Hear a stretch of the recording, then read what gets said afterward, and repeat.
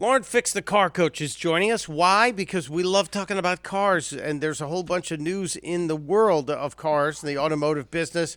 So let's get to it. Lauren Fix, welcome back, my friend. Well, thanks for having me back. Yeah, there's a lot going on this week. As a matter of fact, every time I turn on my computer, there's more stuff that Yeah, just blows my mind. that's kind of the way that whole internet thing works, and it's got us all addicted. But Lauren, today, because I'm a history buff, today on this day back in the day in 1965, the book that killed a car came out. The book entitled "Unsafe at Any Speed." It was Ralph Nader's takedown of the Corvair, a car that I loved. Could not believe it. Did you or your family ever have a Corvair? Yeah, actually, my father had a couple of them. He worked for General Motors at the time, and we had a whole bunch of Corvairs, and I believe there was even a Corvair boat. We didn't have one, but there's a guy in the Buffalo area that actually has one. Now, Believe it or not, they made like 100 of them. Someone told me, but there's a 96 of the engines are I guess 96 of the units are still left. So if you wow. look that up, you'll probably find Corvair boat really hard to find. Well, I had mine briefly when I was a teenager, and it was a fun car. We bought it for a song. It ran for months, because like five of us bought it together.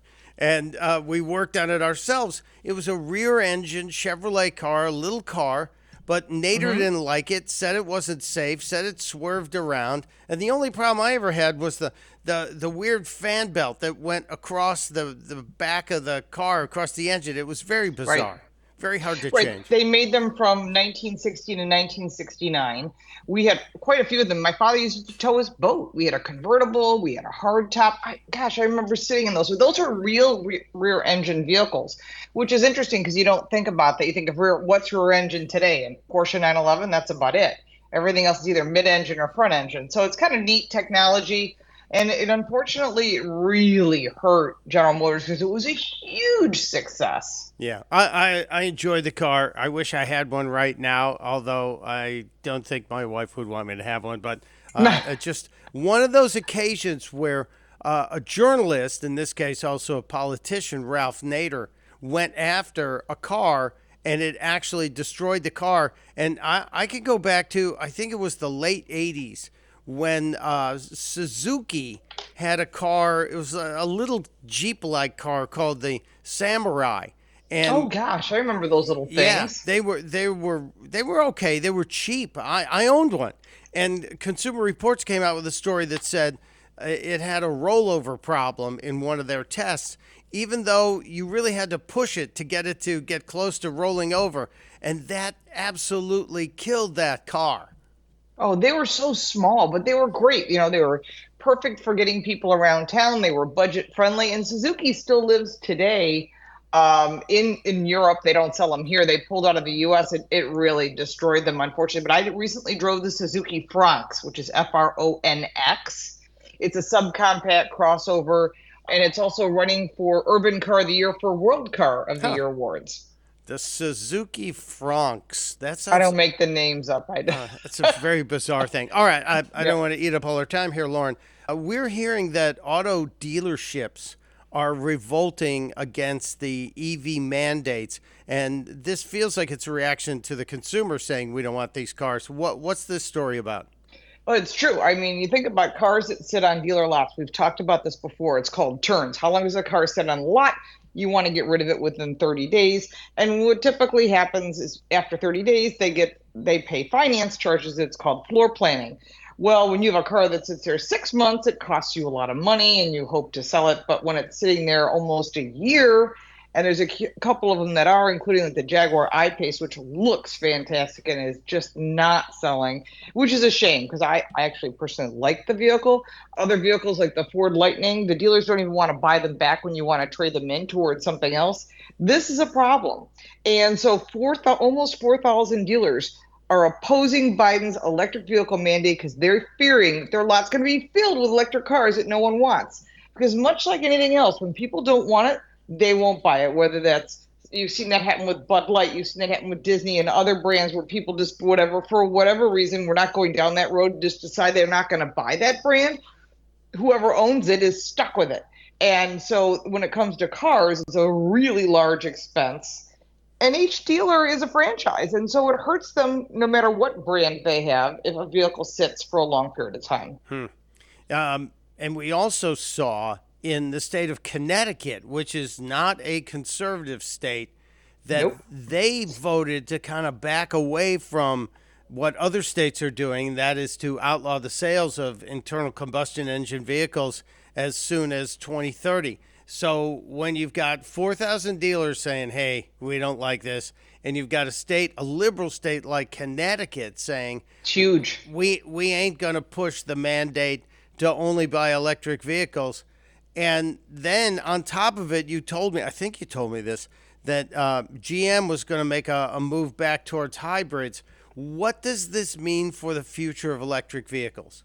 Well, you're going to find a lot of manufacturers starting to wake up. And General Motors said with Mary Barr that they're going to start looking at hybrid vehicles because electric vehicles aren't being picked up by the public.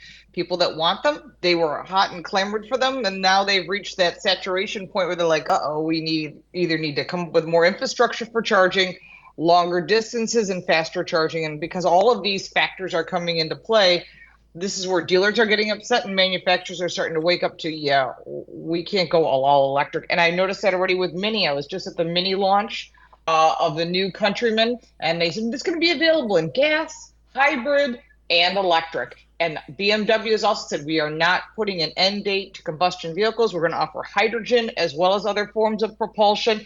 Everybody's jumping on the bandwagon that we have to offer a mix, because the next administration that comes in may go, you know what, we're not doing this, and we don't know who it's going to be, but anything can change at any time, especially when there's pushback from consumers, and it impacts the economy, it impacts dealers, your local dealers, which impacts, when even little things like you go and ask for a baseball team to be supported by a local dealer group. If they don't have the cash flow, they're not going to do it. So it affects a lot of different people in different ways, and it includes jobs and all the little companies that support those dealers. That's amazing. You don't think of the reach of the dealership. When the dealership gets hurt, the community gets hurt. And I love the fact that capitalism and the consumer is forcing the market to react instead of the government and the greenies doing it. All right, Lauren Fix has great stuff on social media. She's got, of course, Twitter and Facebook and the YouTube channel Car Coach Reports and Instagram. And Lauren gets to test drive cars. And last week I talked to Lauren and she said, I'm going to test drive a really fast car. What's the car you're driving and have you driven it yet? I'm currently driving a GR Supra, which I'm going to be posting very soon. I also am posting the coolest car. It's electric, but it's still really cool. It's the Rolls-Royce Spectre. That's going to be posted next week. And I just posted a very fast car, the Corvette E-Ray, which is a hybrid Corvette. So it's not a plug-in, but it has electric motors at the wheels, and it is a rocket ship.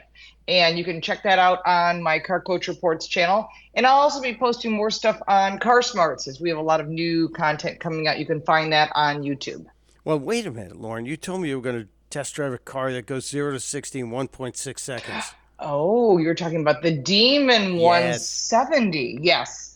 I have driven it. It is a rocket ship. I have to do a walk around with it on Sunday, and then I will get that video posted as soon as possible. But I'll tell you, if you've got unlimited cash and you want the coolest vehicle, look at the Demon 170 by Dodge. It is a last call. It is the last big horsepower engine they're making. So they went to the wall and said, we're doing it all. Wow. We're opening it up.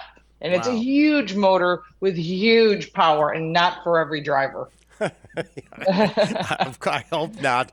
No, most people don't know what to do with that kind of power. I like all four of those cars, and I would drive them all, even the big electric Rolls Royce, just because that's got to look really cool. But It is. how big are the It was batteries cool. on a car like that?